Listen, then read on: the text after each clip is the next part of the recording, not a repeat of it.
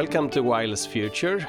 This is episode 38. I'm Erik Larsson and I'm here as always with my colleague Emil Björnsson. Hello Emil, how are you this morning?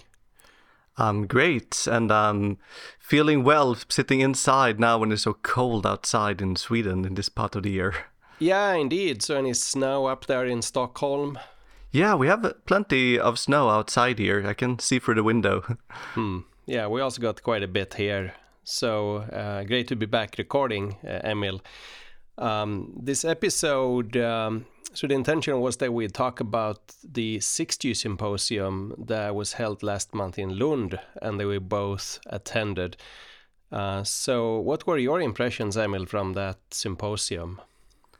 Right, so this was a great symposium, I would say, and it was a 3-day event. And I think in the last episode, we had like a panel discussion with a number of speakers. And I was thinking that I was able to gather a lot of good speakers in Stockholm for that event, but it was like 3 times more people in terms of great speakers there in Lund. So it was a really great event, I would say. Indeed, I mean, the event had really an array of distinguished speakers and also a very good audience, I think. So I enjoyed a lot participating and I learned a lot of things. And the plan, I think, for today was that we'd talk about some things that we learned there.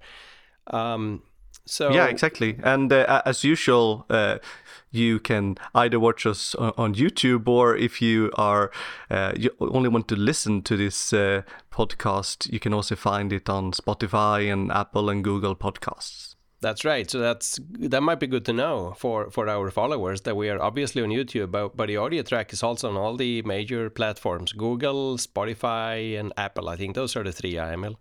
Yes, exactly. And it's always great to meet people at conferences who are listening to the podcast. And we also realize that not everyone is aware of that there are multiple ways of viewing and listening to this podcast. So thank you for listening.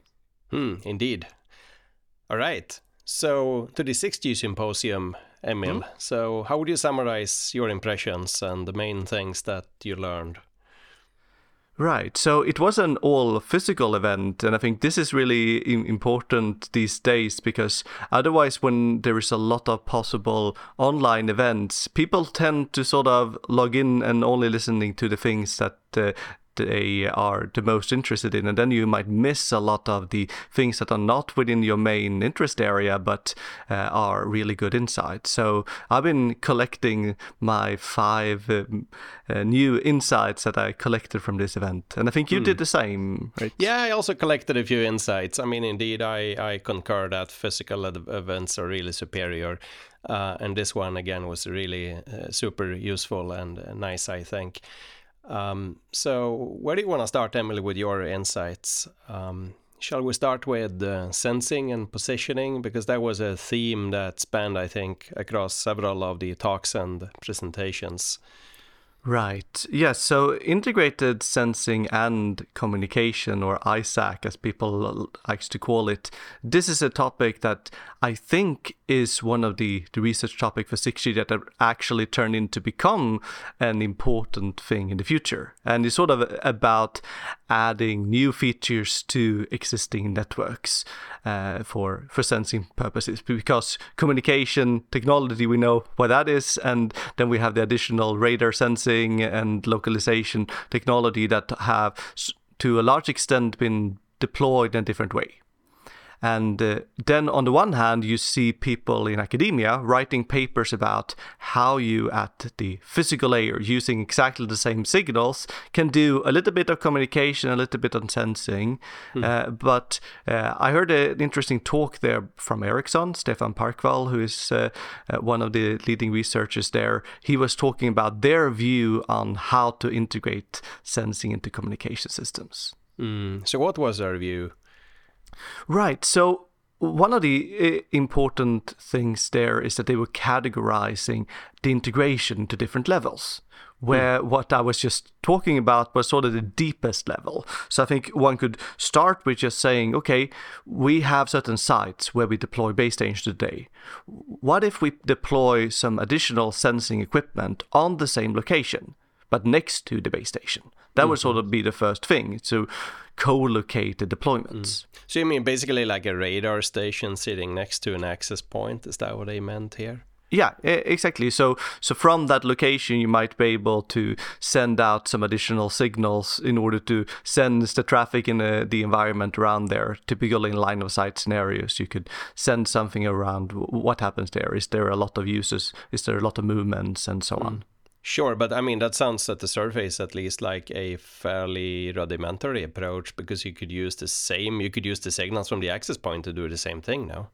Right. So the second sort of level of integration would be that you are actually using the same site, but also the same spectrum.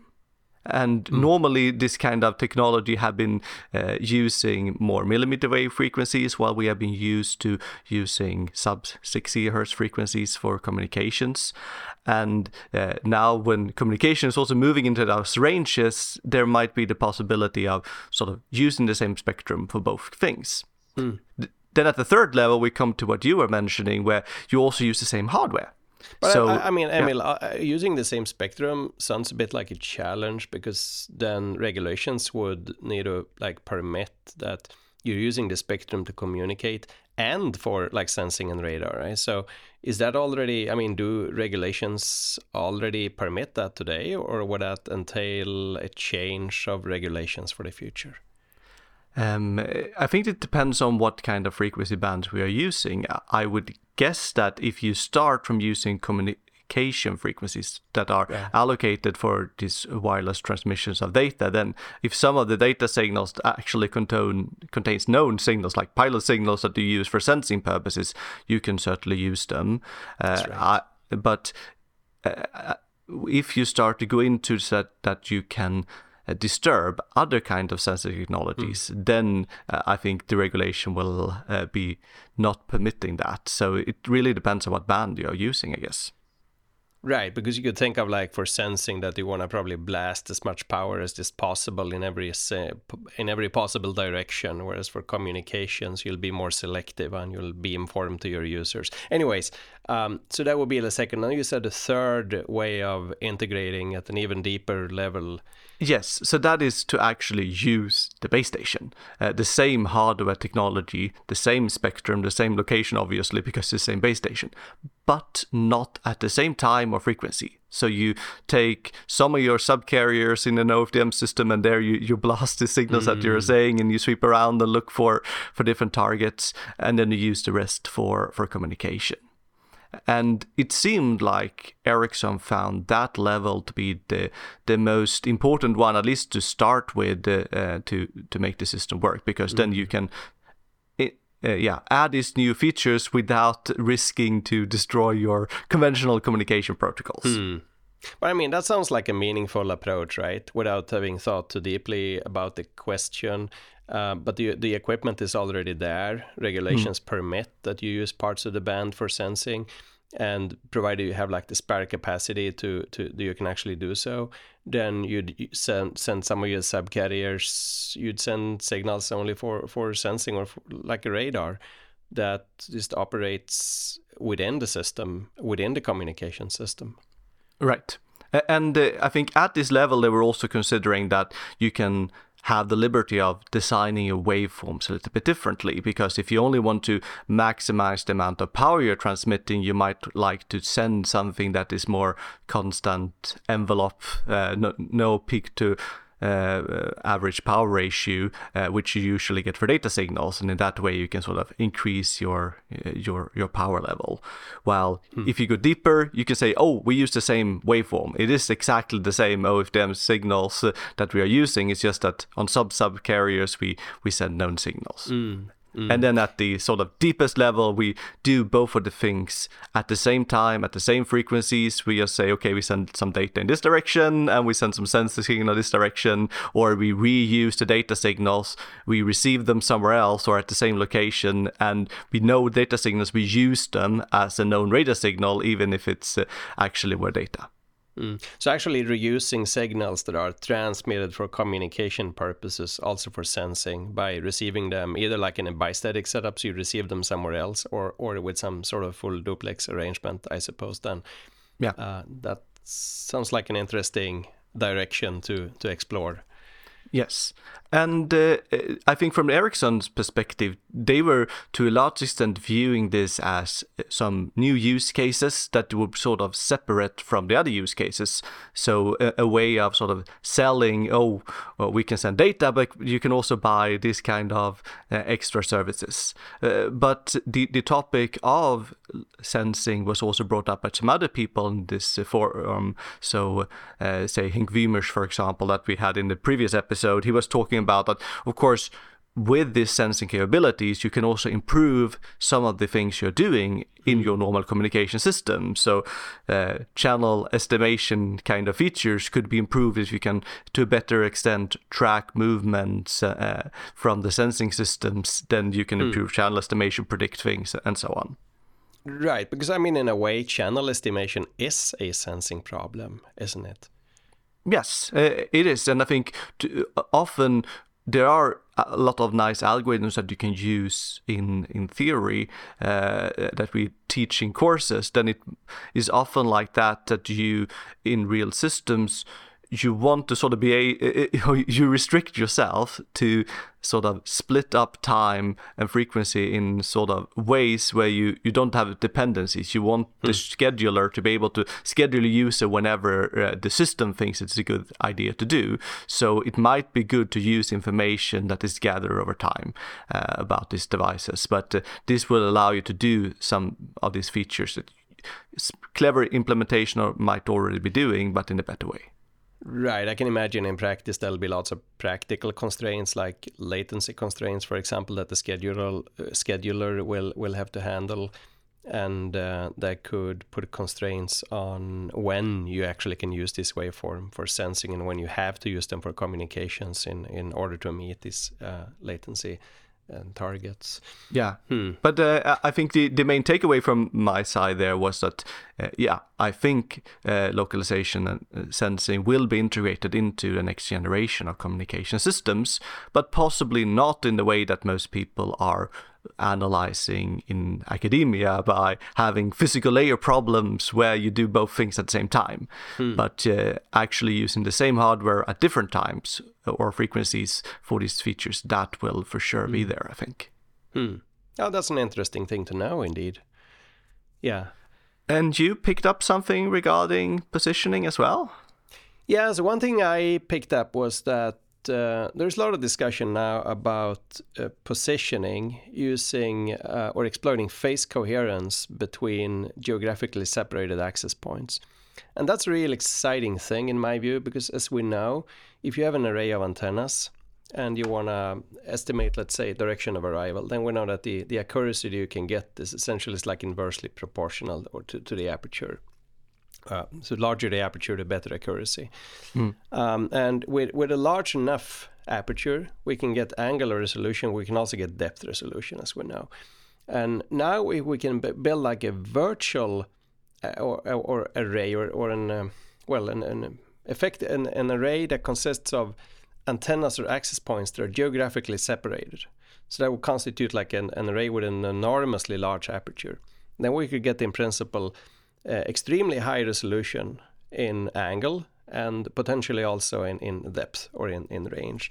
And this, of course, requires the antennas at these different access points to be phase coherent, which in itself is a major challenge. But given that we can actually achieve that phase coherence, then we could get extremely high resolution down to essentially a wavelength. I mean, what happens here is that we basically measure the carrier phase of the signal to these different access points. If you think of like the likelihood function for localization or the ambiguity function, then nominally without phase coherence, it would have a curvature that's proportional to the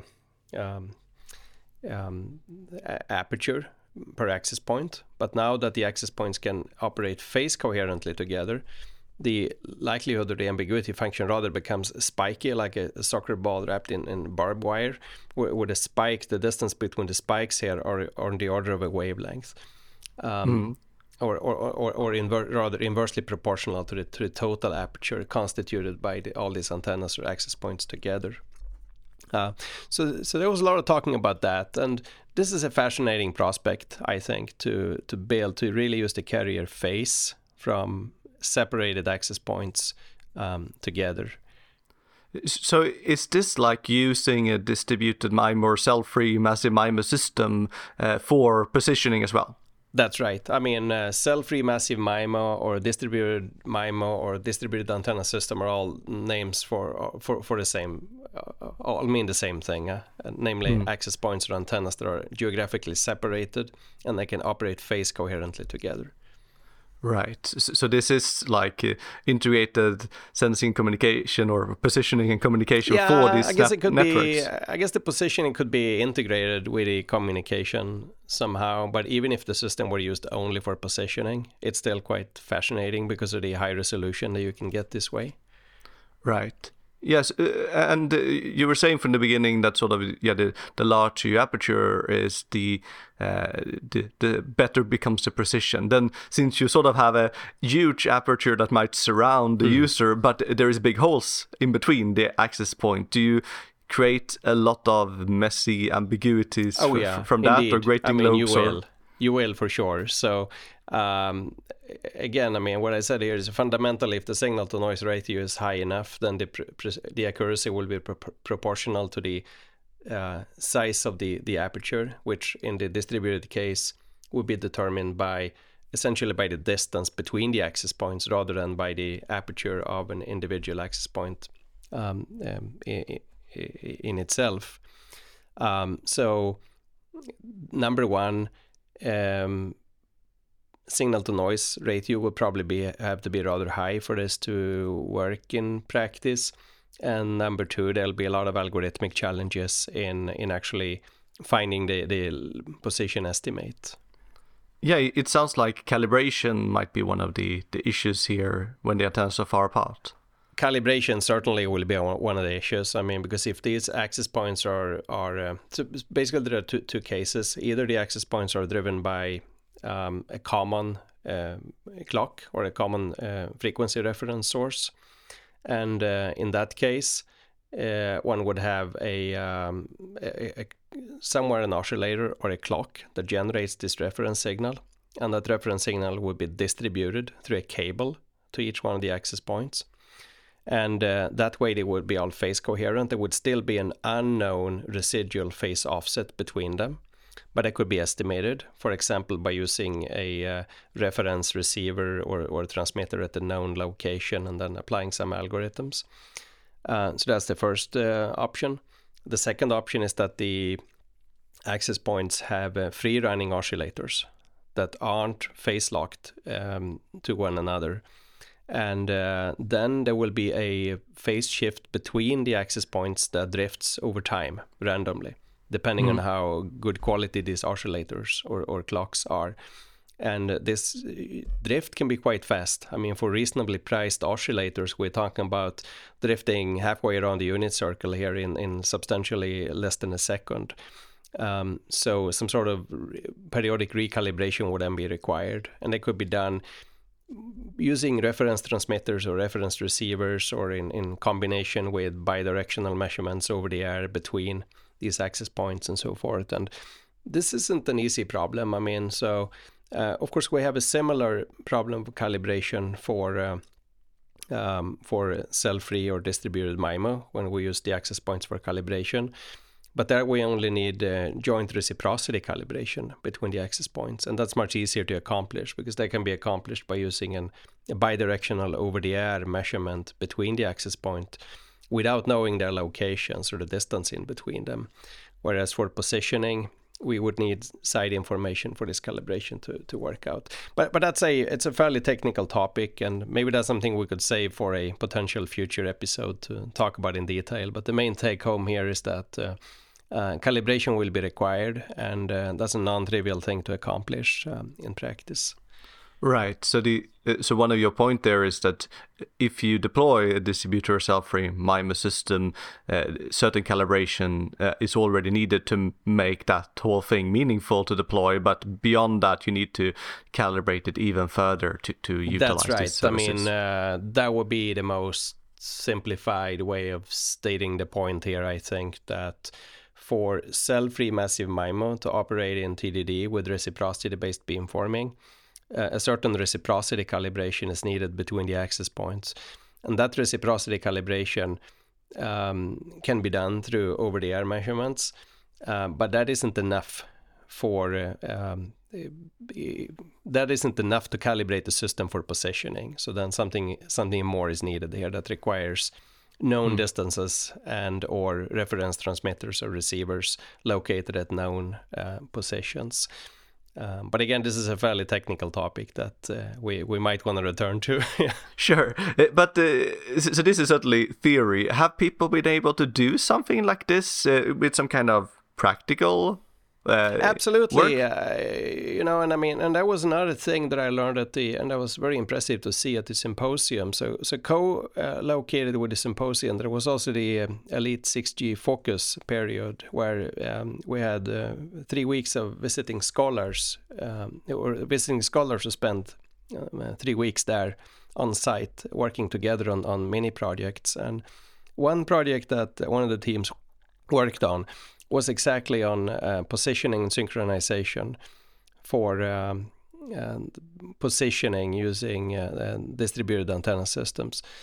So what he had done was that he had used experimental data from a system where there were, I think it was 8 or 10 or something, distributed access points that were placed at like known fixed locations. And then they had a mobile transmitter they could move around, and the goal was to estimate the position of this mobile transmitter and track it over time using carrier phase measurements to the access points. And these access points, they were all phase locked using a common clock that was distributed through a cable, but they still had to work out this residual phase offset between the access points and estimate that jointly with the position. And this all worked, and it was really fascinating to see. And impressive to see the work that they had done during these weeks. Right. Yeah, I think it is easy to, or not easy in general, but developing theory is sort of one thing, but actually demonstrating that things are working in practice is really one of the big challenges as well. I would put it this way, that I mean, some of the theory that we tend to develop is just simplified in that it ignores a lot of practical phenomena that will be there and will have to be dealt with, and some of which have a lot more like intellectual depth than what seems at the surface. Like, for example, I mean, phase offsets are easy in a way to model theoretically. They will be there and they will have to be dealt with. Phase drift, unless the oscillators are locked to each other.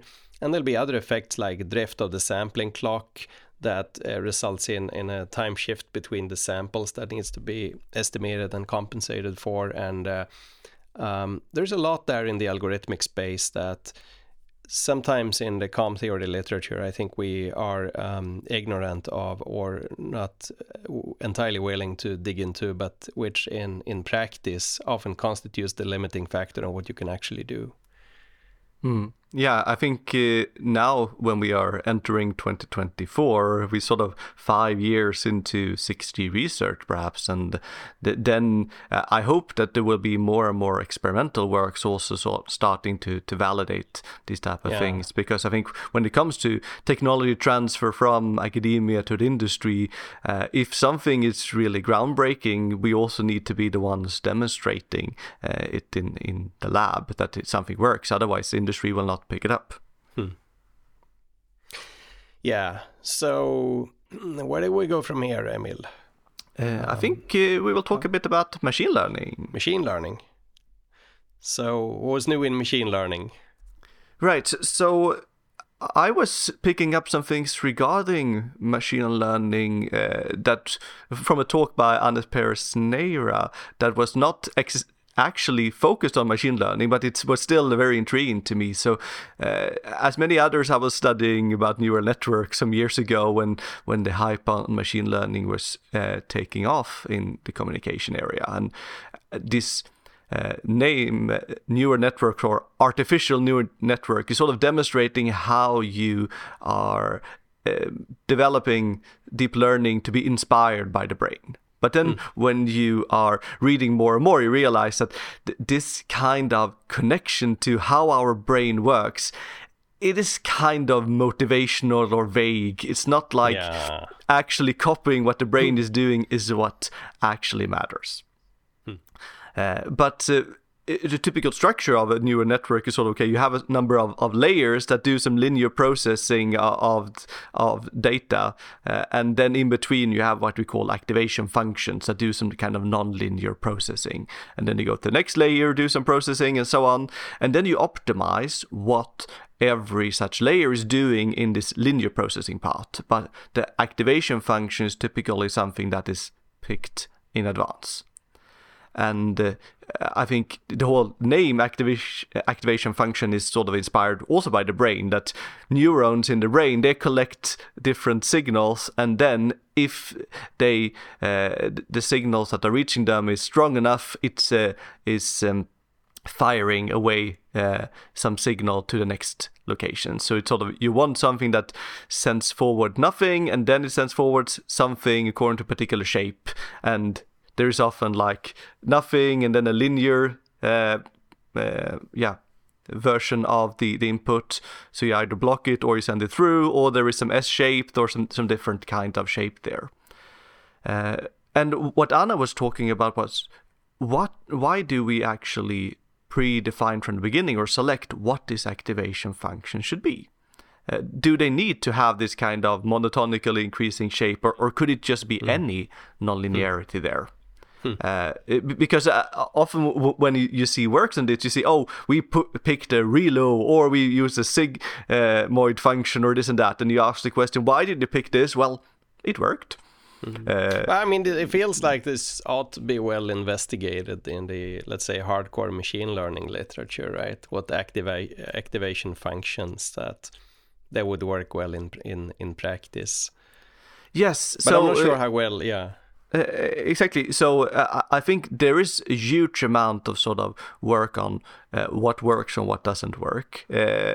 Still, I haven't seen the things that Anna was talking about, namely to parameterize this activation function. So he was using a discrete cosine transform function which can sort of approximate a lot of nonlinear functions and have some trainable parameters. And you can then also train these activation functions. And whether this gives you very useful new kind of degrees of freedom to design neural networks or not, I'm intrigued to understand this better, because it doesn't seem to be used very much. But it seems like a logical thing that you should do. So you start to wonder, why is this not the way that everyone is doing it? Right. Yeah, that's something I don't have really a lot of intuition for, and that I would need to really read up on. But it sounds like an exciting prospect. You could actually optimize these functions in addition to the weights in the network. And at least there were a nice use case of this that she was describing. So there is this kind of learning over there where you have IoT devices that are collecting some data and report them up to some server. And one way there that she was noticing is that this discrete cosine transform, this is essentially what the waveform you're sending in LoRa, which is sort of one of these IoT communication systems. Right. So it's basically frequency modulation, right? But in discrete time, Yeah. So if you design a neural network where every IoT device takes care of some of the layers, and then they report their signals up towards the server, and when doing that, the signal sort of sent with this cosine transform. So over the air, you do this activation function, and then you can have the final layers in the server. Yeah, that's a real cool thing. Yeah. Yes, I was really sort of intrigued by, this all makes sense. Why are not people doing this? So this is something I will really like to look into more to understand. So this is like federated learning over the air, but in a broader sense, right? You apply non-linearity on your signal before you transmit it. And in this case, the non-linearity is this frequency modulation or discrete cosine transform. Exactly.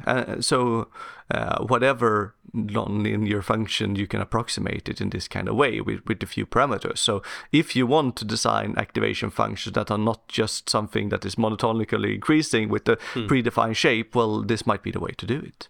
Right. Yeah, it's quite intriguing. I mean, this with machine learning, both the like enabling methods and theory and the applications of it.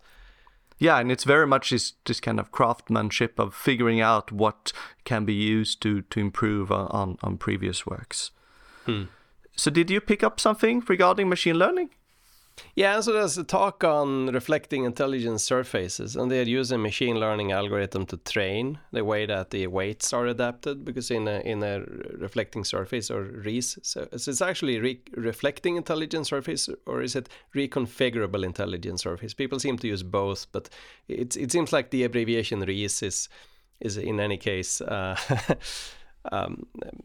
adopted for both. So the idea was because in a RES then you have all these small atoms that need to be individually controlled, and basically for each atom there's a phase angle or the load impedance that need to be set. So there'll be like a humongous number of parameters that have to be tuned for the RES in order to reflect or scatter the signal into the desired direction. And nominally, I mean, if you have a transmitter and a receiver and a RES, you would need to send as many pilots, orthogonal pilots, as you have atoms in the RES. And that would cost a lot of resources, because the RES, by nature, it will have to be large and consist of many atoms in order to actually give any array gain. So that would cost a lot of pilot resources. But what were done in this paper was that they optimized the machine learning algorithm to... The way I understood is like the algorithm basically learns what the environment looks like, so that the RES can be configured using only very short pilot sequences. And it was quite fascinating. I mean, because one of the hesitations I've been having a little bit to RES is precisely this problem that you'll need a lot of training overhead to configure the atoms. And now if this could be done using very short pilot sequences, then in a way, I mean, the problem would be solved, right? Of course, what the story maybe didn't fully tell is like, what if the environment changes? So even if I just change something small, I move this little vase here slightly away, then will I need to retrain then the algorithm, and how long will that burn-in time be before the algorithm actually delivers, and these short pilot sequences are enough to configure the RES? But I found it to be a neat use case of modern machine learning algorithms applied to what I think we can argue is the physical layer, really, of wireless comms.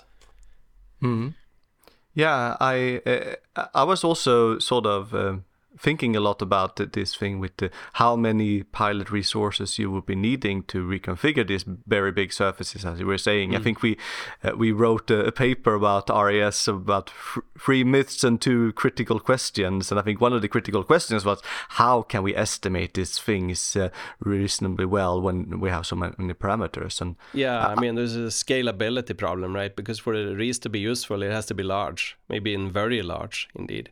And when it's very large, it means that it has many of these atoms that need to be adjusted. So you'd need correspondingly longer pilot sequences in order to estimate a channel and train these coefficients. Yeah, and I think there are sort of 2 things that machine learning can do in this case. One is to sort of learn a better estimator so that you use some information about the environment to boost your SNR, essentially. So you only focus on estimating the important things and get a better estimate of that one.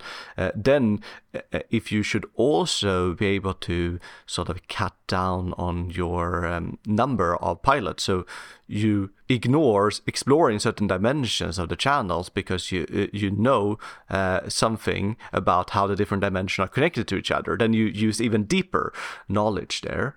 And I think one of my the fact that they were really able to reduce the pilots immensely here is sort of showing that there is a lot of structure in the channels that they're considered. And this is something one can possibly utilize also classical signal processing methods, compressed sensing, or angle of arrival estimations and these type of methods. Certainly, also I mean, isn't it that, again, I mean, the algorithm basically learns what the propagation environment looks like, and say, I mean, for the sake of argument, that the algorithm could learn exactly what the environment looks like, then in principle you could you could solve Maxwell's equations, so you could ray trace or something, so that you just need a single pilot symbol and the rest where you know where you are located, and then configure itself accordingly. So it all comes down, I think, to how much of prior information that the algorithm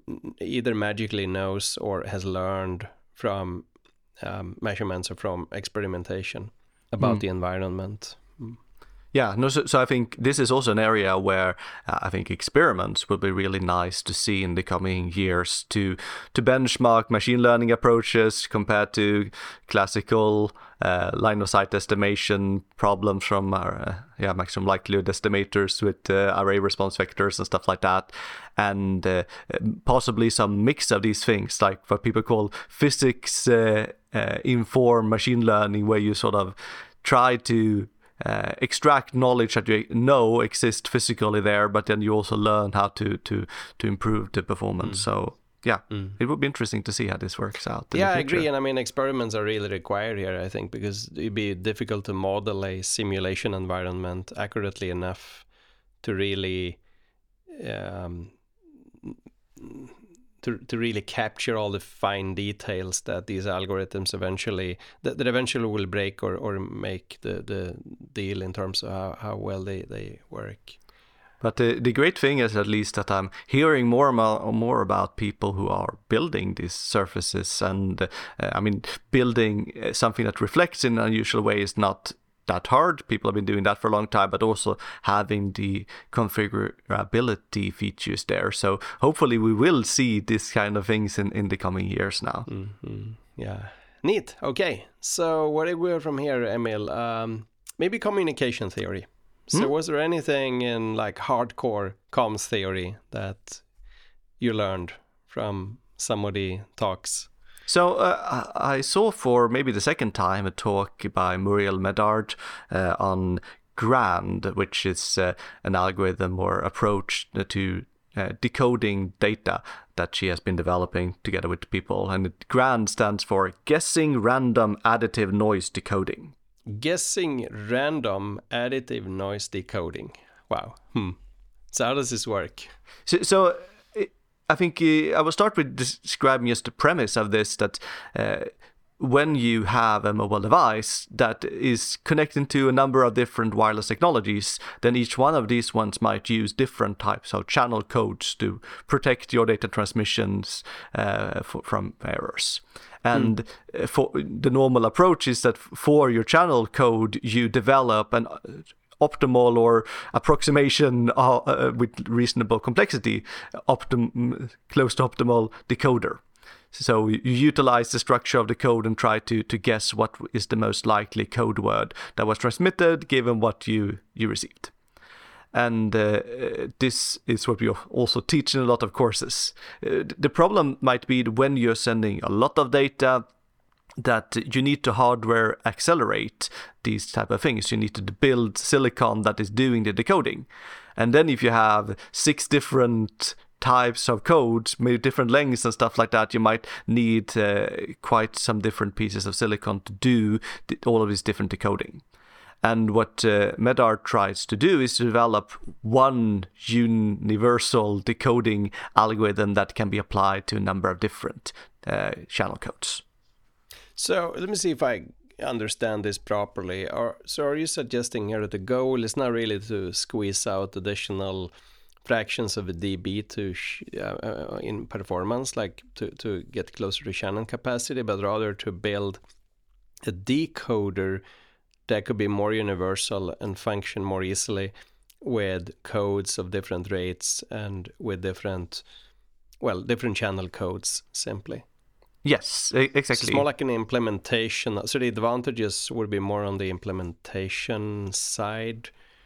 Yes, exactly. So for that reason, they are both working with information theory to sort of prove that that you can decode codes in unusual ways that happen to be similar for different codes, and work with designing one circuit that can decode a number of different types of codes. One circuit that can decode a number of different types of codes. Are we talking about like short blocks or long blocks here? Do you know that? I mean, how long? Because as far as I've understood, it is fairly short or medium-sized codes, but not extremely long that they have been doing so far. But I'm not entirely sure about this. But I think the main principle then that this goes into the name, so guessing random additive noise. The idea is then that since every type of code that you design have a particular structure, the normal approach have been to utilize that structure and develop a decoder based on this. And then that naturally leads to that you need a different types of decoder for different codes. Their approach is instead that instead of directly use the structure of the code, you instead try to guess what kind of perturbation might the noise have done. And the basic thing would be, okay, you send 10,000 bits. Is it the first bit that is an error, the second, the third, and so on? This would be different types of noise errors that the noise can have caused.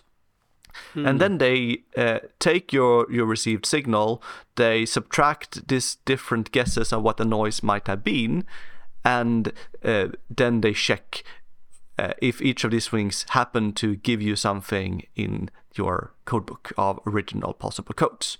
So it sounds like a brute force kind of approach to decoding. I mean, isn't okay? This is getting very technical now, but it seems like the number of error patterns you can actually get would grow like exponentially. Exactly. Yeah. I think normally the whole point with channel coding is that you have a large number of possible bit sequences that could have been transmitted, but you only pick a small subset of that. And you try to make those ones as different from each other as possible to have a natural distance between the different code words in whatever way you measure that, Hamming distance or something else. And then you then utilize this distance between them so you can correct errors. So naturally, there is many more possible noise sequences than there are signal sequences. That's the whole point. So the real requirement to make this work is that you can actually make a good ordering of noise sequences so that the first ones you're checking are with extremely high likelihood providing you with the correct decoding. So you somehow need to sort the error patterns according to their in descending order of likelihood somehow, and then try them one by one, and relying then on the presumption that given that you try like a fixed number, then with very high probability you actually capture the actual pattern that you saw. Exactly. So that is really the essence there, and how you order this noise sequences. This is not entirely transparent to me when I'm reading up on this topic. Maybe it is just that, okay, if you expecting one or two errors, well then you try to place them where your log likelihood ratios are something regarding that. But it becomes technical, and it's not entirely easy how that is done. And I think this is also why the research is still ongoing on this topic. But if you can order noise sequences in a convenient way, you can try to subtract different ones. If you have a way of checking if the result is a code word in an efficient way, well, then you're home. Then you'd be home. Yeah, that I agree. Okay, yeah, that sounds like something worth reading up on and understanding in more depth, I think. Yeah, And I think also here, at least the nice thing is, as I was saying in the beginning, that this is not only information or communication theory, they are actually building these type of things. And I think their circuits are from generation to generation handling more and more codes. So let's see how far they can take this in the future. Yeah, that'll be interesting to see. Wow. Great. So anything else in comms theory at the symposium that caught your interest, Emil? Yes, I heard Christoph Studer talks about jamming and MIMO, which interests me because I was, maybe together with you, doing some research on this some 5 or more years ago. And I think one of the things that we are sort of now taking for granted is that in the next generations of wireless systems, we will use more antennas. And we will probably use more bandwidth, or at least we want to handle many more spectral bands. And then people liked to cut down on the hardware resolution, or at least not scale it up in the same way. We know, okay, we've increased the bandwidth, we need to sample more quickly, but every sample needs a certain number of bits to describe the signal that we're seeing. And instead of having a few samples from a few antennas with 15 bits per sample, maybe we can get away with 3-4 bits per sample per antenna because we have so many antennas. And people like both of us have been working on this and demonstrated that, yes, it works. You can actually get away with this because the total number of bits is so many, as long as you only consider the communication performance inside your band. Well, I'd say as long as you assume a priori that you're perfectly synchronized in frequency and maybe time, then, and you ignore like other effects, like for example, out of band transmitters that might come in as blockers.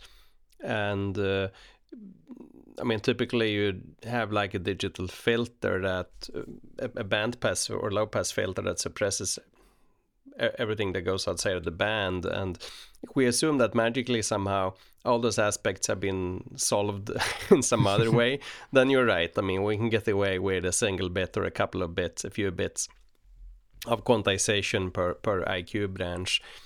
But I think it remains to be seen whether these very coarsely quantized ADC transceivers can really work in practice, all things considered.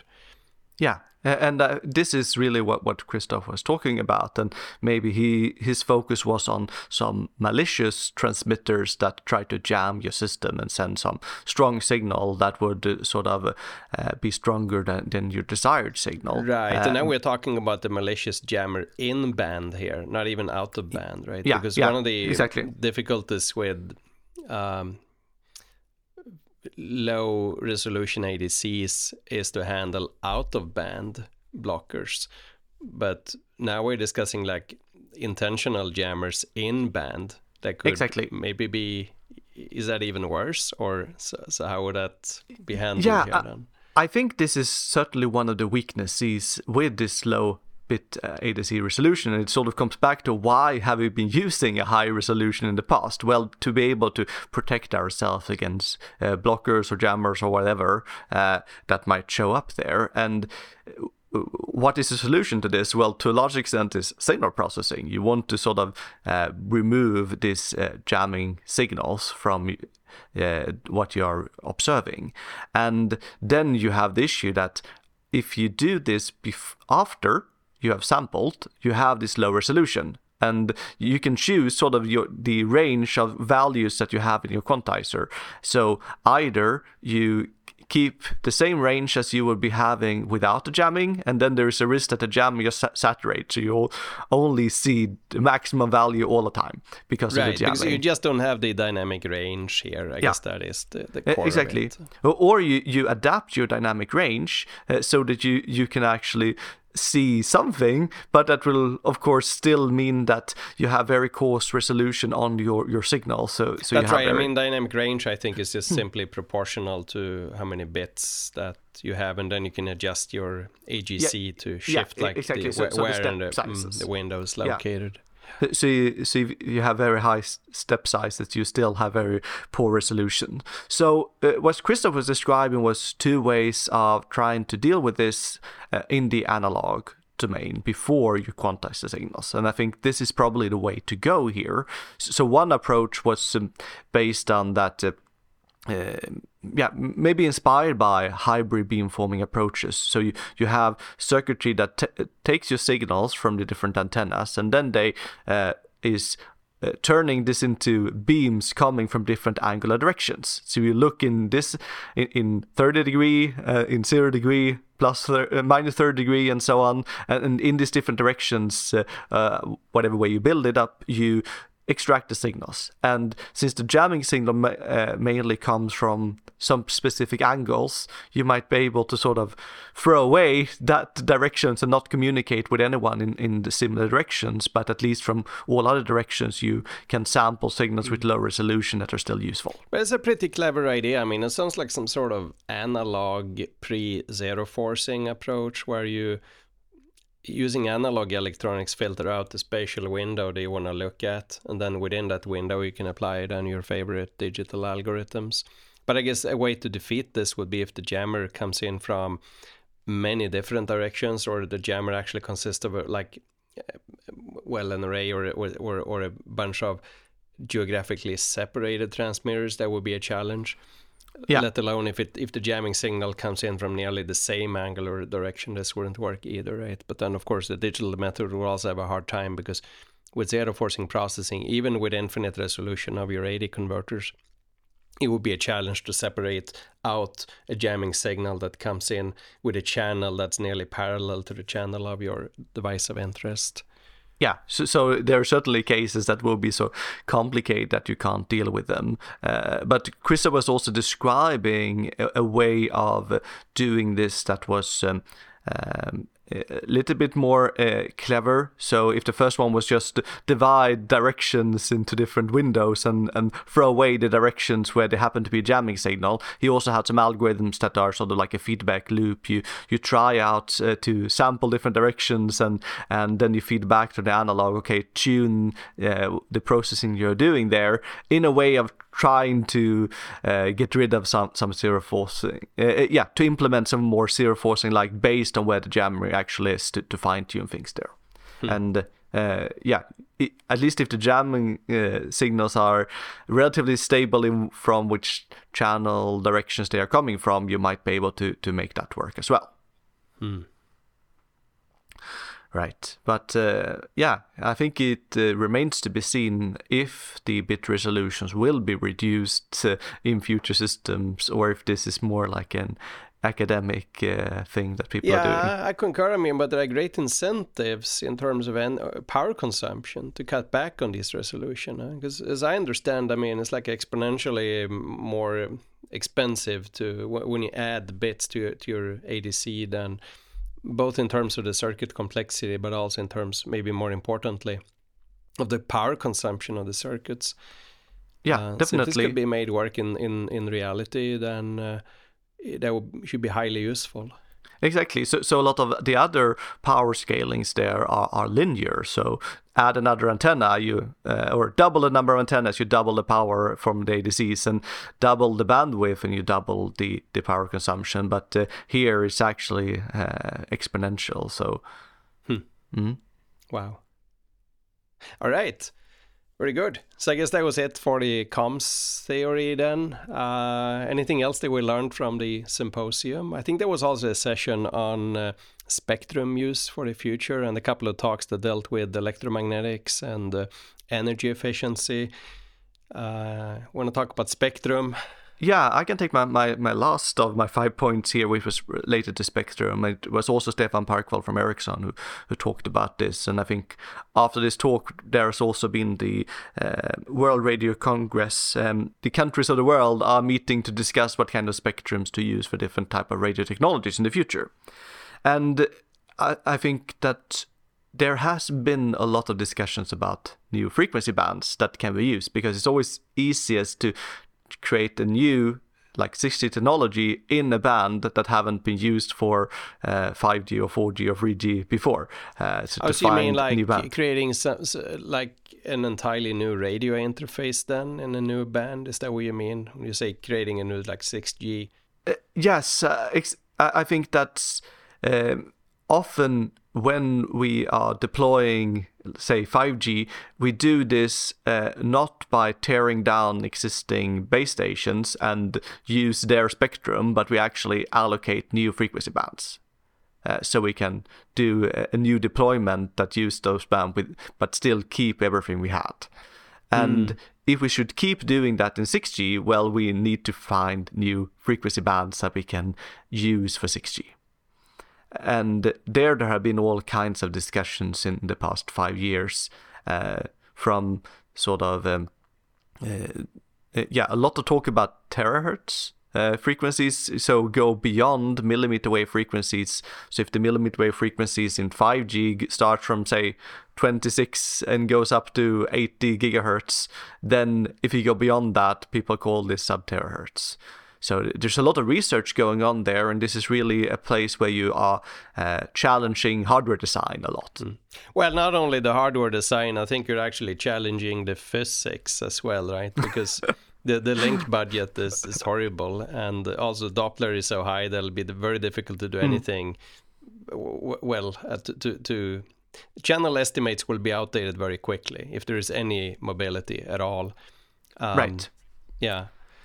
And I think the whole talk about this sub-terahertz area in the past years have sort of been based a little bit on the misconception that whenever you are designing a new standard, we need to go up in frequency. So from 3G to 4G, from 4G to 5G, we were using progressively higher and higher frequencies. And then what will be the next thing? Well, we need to go beyond the millimeter wave frequencies. But Ericsson's view, and I've also heard it from other companies, is that no, we should look into the hole that is between the two frequency ranges used in 5G. So they have the range 1, which goes up to, say, 6 gigahertz or so. So we call the sub-6 gigahertz band. And then we had the millimeter wave frequencies that I was mentioning, which they call frequency range 2 or FR2. And in between there is an interesting frequency band, particularly between 7 and, say, 15 gigahertz. And this is the area that Ericsson called the centimeter wave band. And a centimeter wave. So centimeter wave is between, you said, 7 and 15. Yes, and you can probably take the term centimeter and say, when would you measure things from 10 to 1 centimeter and say this is centimeter band. But I think they particularly like to use this term now for this band that is in between the two ones considered in 5G. Is that the same as the mid band? I heard that term being used also in the past. Right. So mid band and centimeter band are the same more or less here. So 7 through 15. To some extent, I think actually the mid band have been say between 2 or 3 gigahertz and up to the maximum we have been using. So say 5-6 gigahertz. But now, when they introduced this centimeter band, they start to call this the upper mid band. So the upper mid band. Yeah, so that is also an alternative name there. So if most of the 5G deployment is in the mid-band, if we will expand 6G into this new bands here, we will have 5G in the lower mid-band and 6G in the upper mid-bands. And the issue is, of course, in general, that frequencies are used for other kinds of services already. And there is a lot of things there, for example, for satellite communications that is going on already in these frequency bands. So you really need to agree in the world on what frequencies to use in the future. But at this World Radio Congress that was held recently, they actually started to take steps towards using some of the spectrum. And the way that this works is that you need to at one Congress decide on, we will look into using these bands for new purposes and see how that will work with coexisting with existing services. And then 4 years later, when you have the next Congress, you can decide on actually changing the use of Spectrum for new services, if you think that works out. So, what they did was to say in 6.4 to 7.1 gigahertz band, that has been sort of a little bit earmarked towards 6G and to looking in if you can use that. But there are also some other bands around that are also going up towards 15 gigahertz that are sort of being analyzed now until the next Radio Congress for coexistence. Yeah, it sounds like a real challenge to get the countries in the world to agree on what bands to use for what purposes here.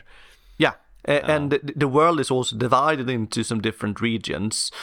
So it might be that there will be some frequencies that are used all over the world for 6G, but also that different regions will have some specific frequency ranges that are specific to those ones.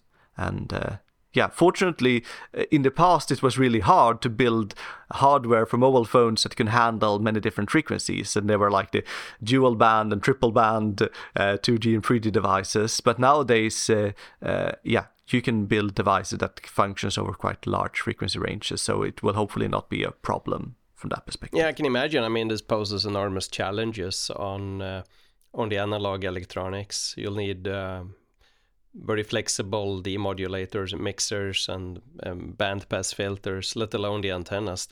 Typically antennas are tuned to particular bands or carrier frequencies. So the more different bands there are to be supported, the more complex will the circuitry become as well. Right. But at least I think the interesting prospect here is that if we sort of double the carrier frequency from the 3.5 gigahertz we use today in 5G, then we can have more MIMO and we can have better resolutions for different kinds of positioning and localization sensing services, and we can still have reasonable range, but there might be some of these very optimistic 6G goals regarding 1 terabit per second per device that we will never reach in those cases, but maybe that is fine. Yeah, maybe that is fine. I mean, of course, to reach this terabit per second, you would have to go up in carrier frequency simply because you need a lot of bandwidth, and that bandwidth is only available up there. Then I suppose it could be debated how important those use cases really would be in practice, and whether perhaps it's rather coverage and uniformity of the quality of service that will be important. And then, of course, lower carriers have great advantages. Yeah, I fully agree. So did you pick up anything when it comes to spectrum and electromagnetics? Yeah, I mean, so there was some discussion in one of the talks on energy efficiency, which obviously in a way has always been important, but it appears that it'll be increasingly even more important for 6G.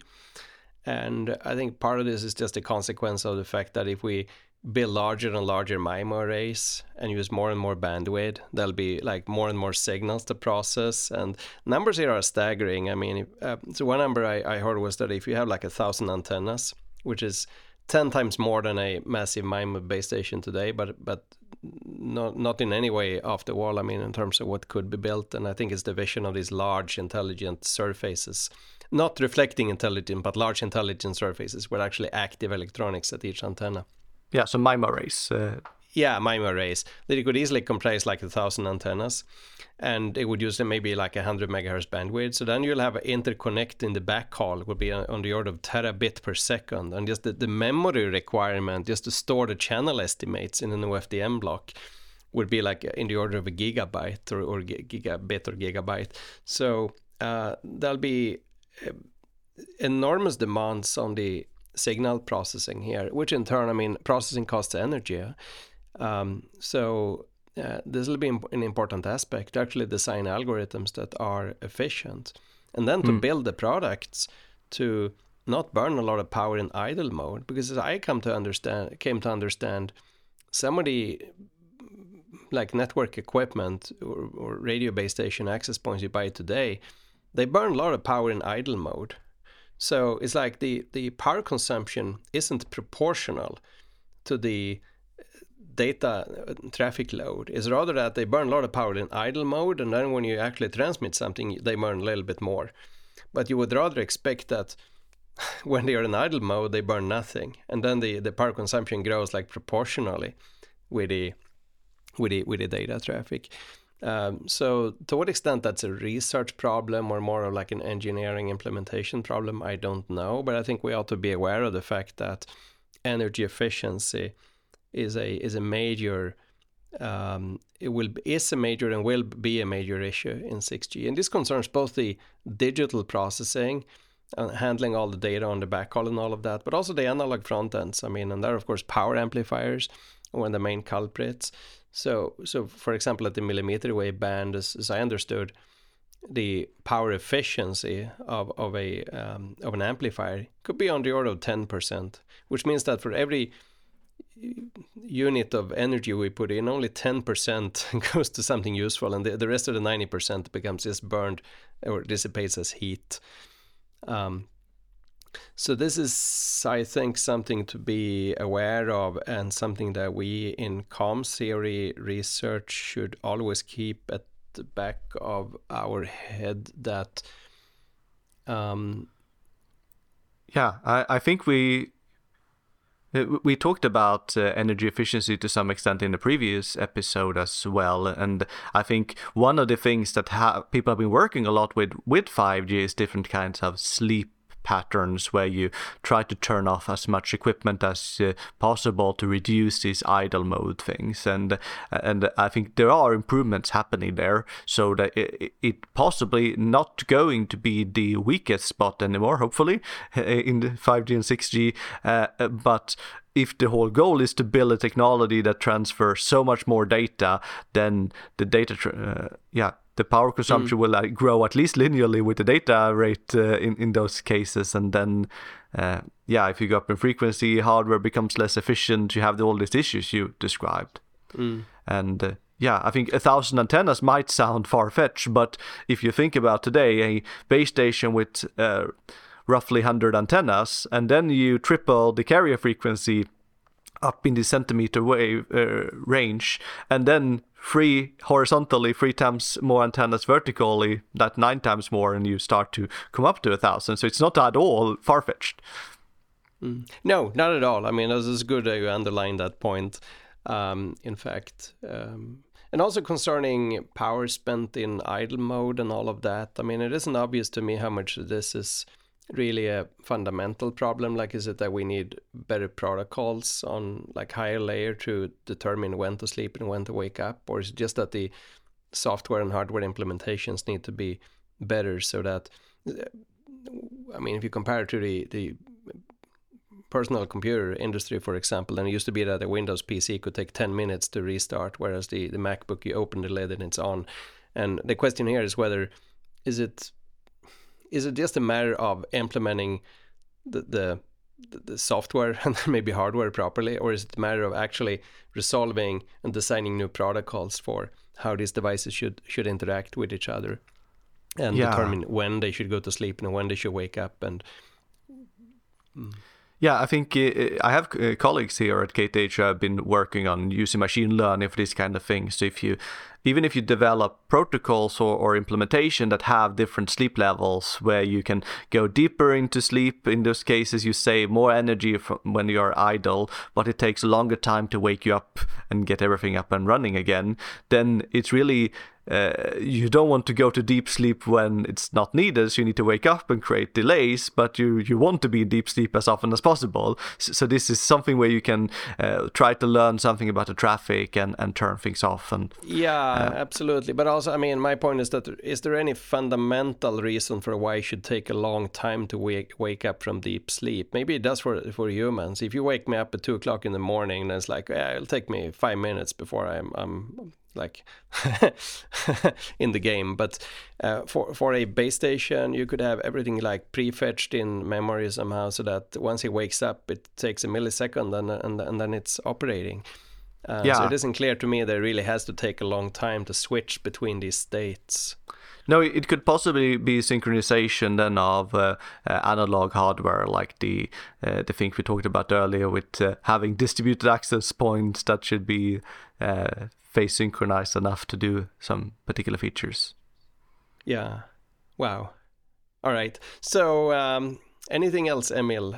So there's one thing that I was fascinated by, and that was brought up in a talk on on Reese again, but the angle here was that, so as I understand, I mean, Reese can be built from just components that we know from like classical antennas, right? You basically build patch antennas and then you connect them to a load with a variable impedance, and that in turn can be implemented using standard components like switches and diodes and other things. But there's also this notion of meta materials, or electromagnetically active materials. And as I understand, I mean, one use case for these materials is a way of implementing a Reese. But there are also materials that go way beyond what you would need for a Reese. So, for example, there was talking of metamaterials that could perform like signal limiting. As I understood, that meant simply blocking waves that have a higher amplitude than some thresholds. So there would be some highly nonlinear characteristics here. And there was the notion of a Doppler cloak that I don't know if I understood this fully, but my impression was that the metamaterial itself could modulate the signal to undo, at least in part, the effect of a Doppler shift. Were you able to grasp, maybe better than me, these concepts? It sounded like super exciting, and it was really something new that I had not thought about or even known about beforehand so much. Yes, so I think you picked this up from a talk by Peter Popovsky, and I've been working a little bit with him on some papers in the past. I know that he sometimes talks about non-linear propagation environments. And I think, as you were describing, you can view each element in this RIS as, so it receives a signal and then it has this impedance. There's a circuit that is sort of where the impedance might be phase shifting the signal before it gets reflected again, depending on what impedance level you have, and it might change the amplitude and stuff. And in principle, you should be able to put other kinds of analog components there as well that could be processing the signals. And I think one option would be, if this kind of impedance is sort of fluctuating, it starts to give you a nonlinear behavior that could, for example, also modulate the signal and move it in frequency. So I think that the Doppler cloak is really about that, okay, the signal is shifted in frequency because of Doppler shift, and then you let the material shift it back. Wow. Yeah. So, I mean, this sounds super exciting. My only hesitation now, being a little conservative, is that we're introducing nonlinearities and we're introducing time variation, right? So we work so hard to get rid of or minimize the effects of nonlinearities. For example, in power amplifiers, and we talked earlier about this ADC converters, where obviously the less resolution we have, the more of a nonlinearity there will be. And one reason for that is to avoid out-of-band susceptibility to blockers out of band, or avoid generating in a transmitter then generating out-of-band radiation, right? So now if we introduce metamaterials that are non-linear, then it seems to me that suddenly we could create all sorts of new problems with out-of-band radiation and out-of-band compatibility that's not clear how to handle. And also, if we start introducing time variation, then we'd break reciprocity, right? I mean, also we work so hard to ensure reciprocity, because that's what makes massive and cell-free and distributed MIMO work with time division duplex and reciprocity-based beamformings, that we can rely on the fact that the propagation environment is reciprocal. And as a fundamental property of electromagnetic propagation, as long as there aren't any non-linearities, or as long as there isn't any time variation, or there is some oddball materials that can break reciprocity, but we work very hard to ensure this reciprocity. Now we would put up metamaterials there that start to fiddle around with time variation of their characteristics and non-linearities that would break all this apart. So in any case, this is super, super exciting technology, I think, to learn more about. Yeah, there is certainly opportunities of messing up a lot in your wireless communication systems by introducing nonlinearities, which we usually want to avoid. We recently wrote a paper just about the fact that if two telecom operators deploy one RIS each, and they start to fine-tune each RIS for their own purposes without caring about the other operator, then even if there is no signal leaking between the two bands, they are changing each other's propagation environments. They're changing the propagation, and then we're talking about still, a RIS is time variant, but on a very slow time scale, right? But it's, as far as I understand, substantially linear. It doesn't introduce non-linearities, but it does introduce a very slow time variation. But even then, without any complicated metamaterials with non-linearities and all of that, you could create a complete havoc in the ether. Yeah, so I think the paper that I wrote with Peter on this was sort of based on a very long set of sort of maybe unrealistic assumptions. But suppose you have an abundance of bandwidth, you don't really care about causing interference to anyone else. Maybe this is terahertz or whatever. And then we talked earlier about the issue with channel estimation, that the more different elements you have, the more parameters you have to estimate. But what if you have different groups of elements that oscillates in different ways, and instead of trying to cancel a Doppler shift, you actually just want to move the signal in the frequency domain so the receiver sees it at a different frequency? Then all of a sudden you can transmit in one band and you can observe it in multiple bands at the same time, and then you can estimate all these parameters at the same time.